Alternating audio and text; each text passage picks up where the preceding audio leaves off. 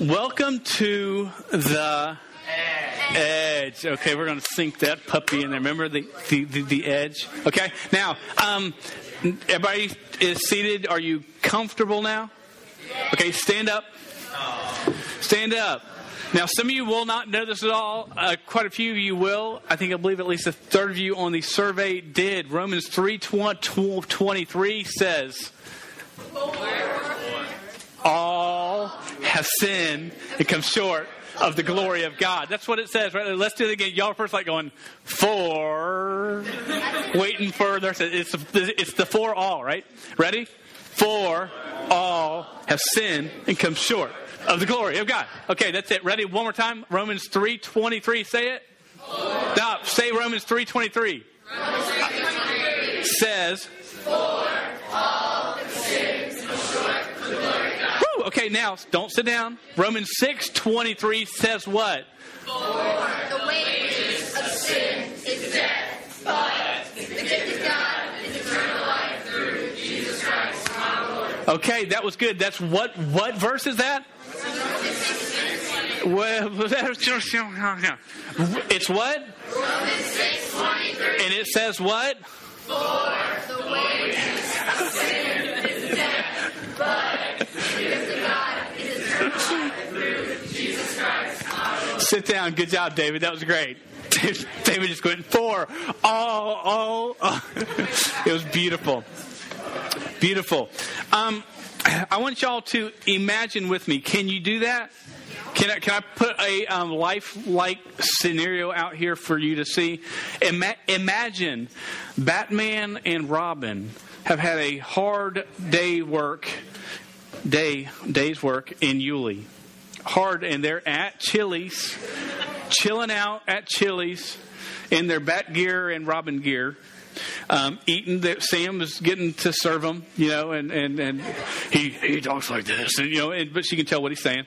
And so they're getting their food, and somebody comes in there with a gun and starts to rob everybody. Doesn't start to shoot everybody. That'd be very scary.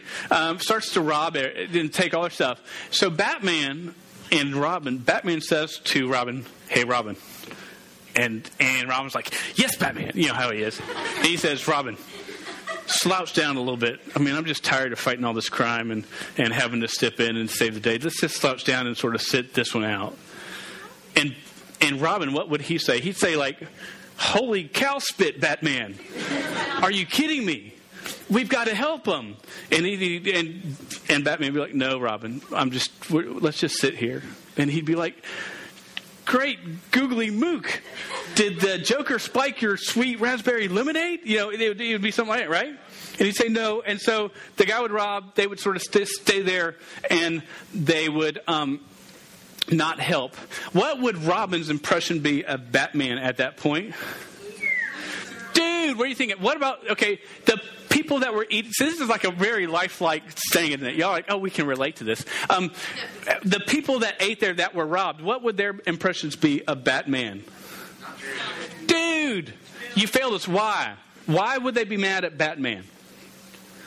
Because he had the power to do something and he didn't do it. He wasn't responsible with the power that he had, right? Imagine, I know that was far-fetched. Imagine you're at Maine Beach and a submarine from Afghanistan all of a sudden pops up in the middle of the ocean. Right.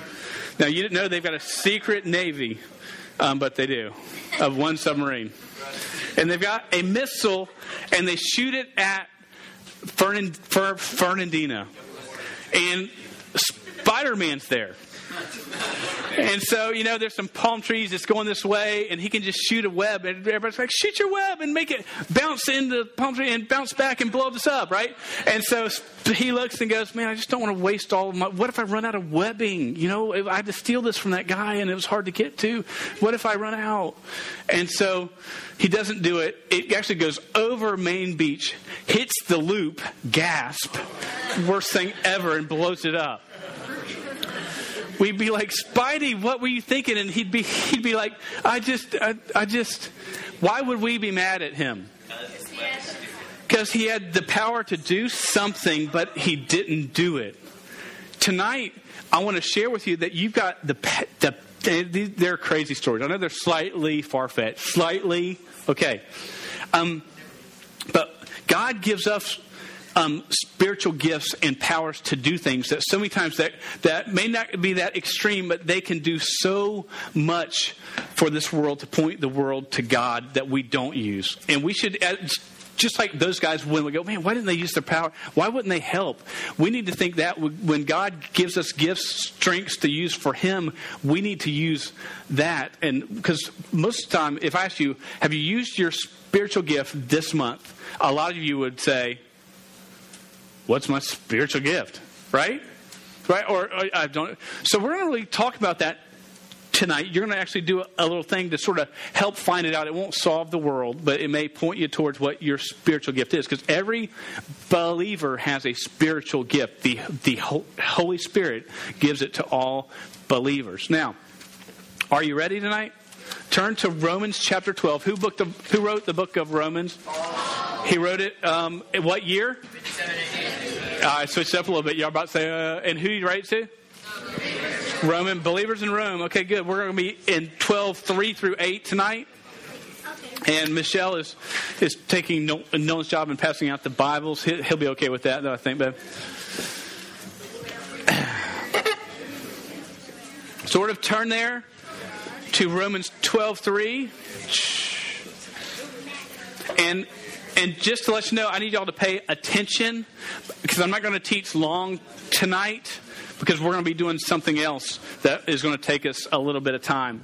So, Romans 12:3. Okay, and Paul's writing to them. In verse 6, he gets to where he talks about the gifts.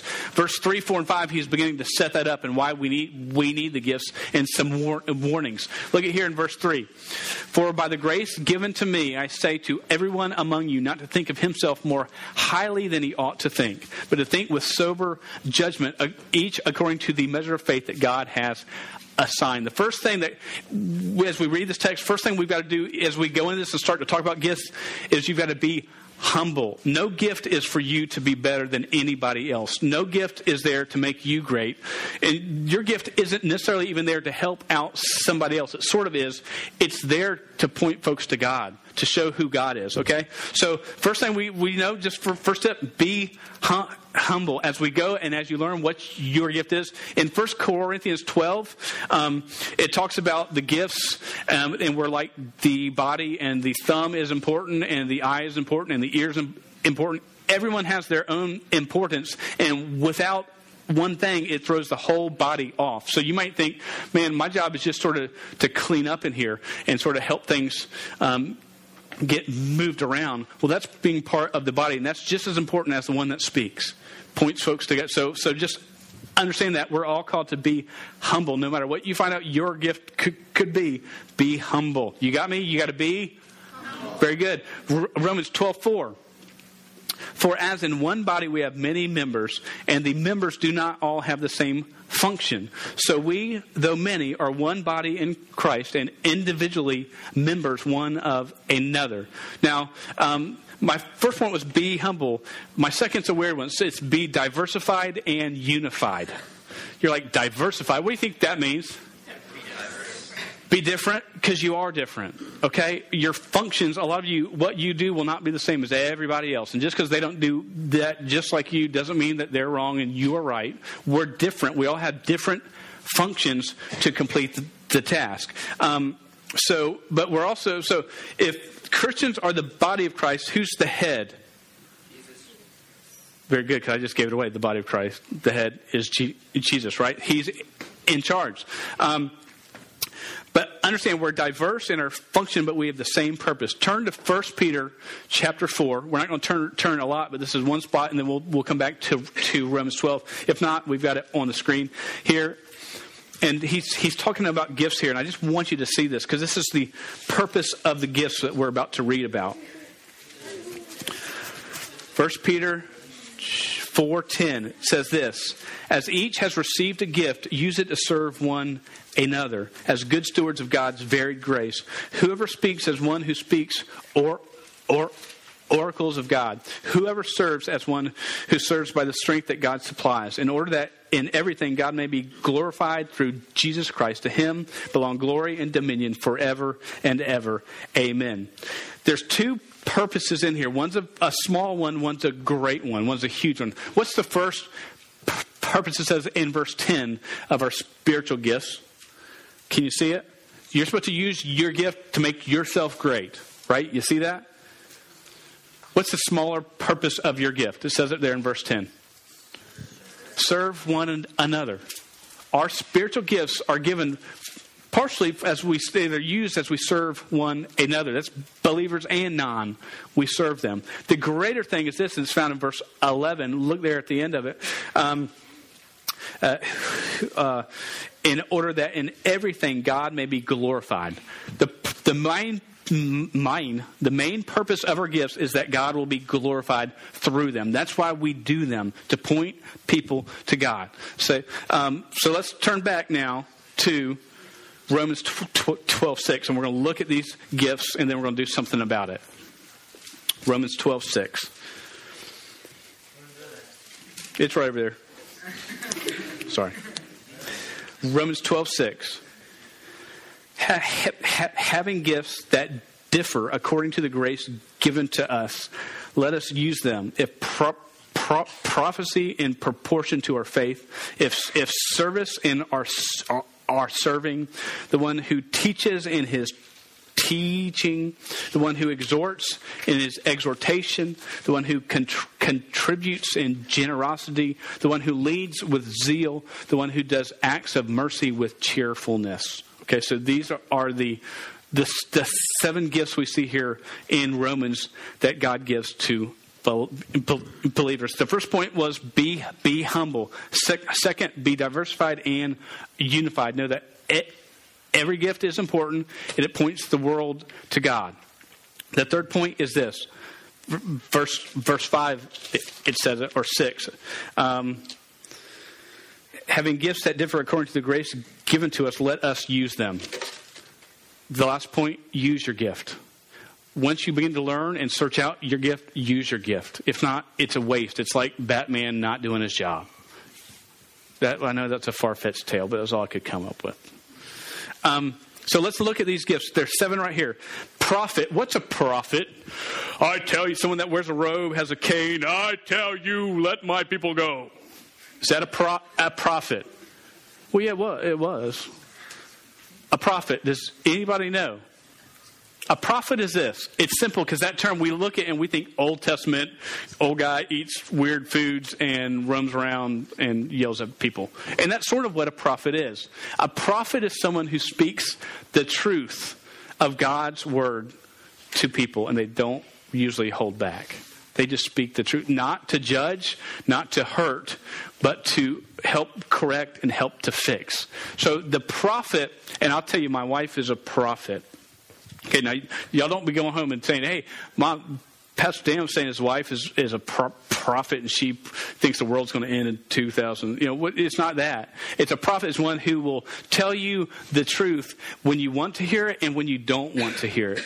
And the point is to teach you the truth of God's word, saying, man, you are off. You need to get straight. You need to fix that. What you're doing is wrong. You want to know what to do. This is what God's word says to do. That's what a prophet is. And she, ever since I've known her for 20 years, wow, it's been that person. That's just been a gift she's had where she's just spoken the truth without apologizing for it.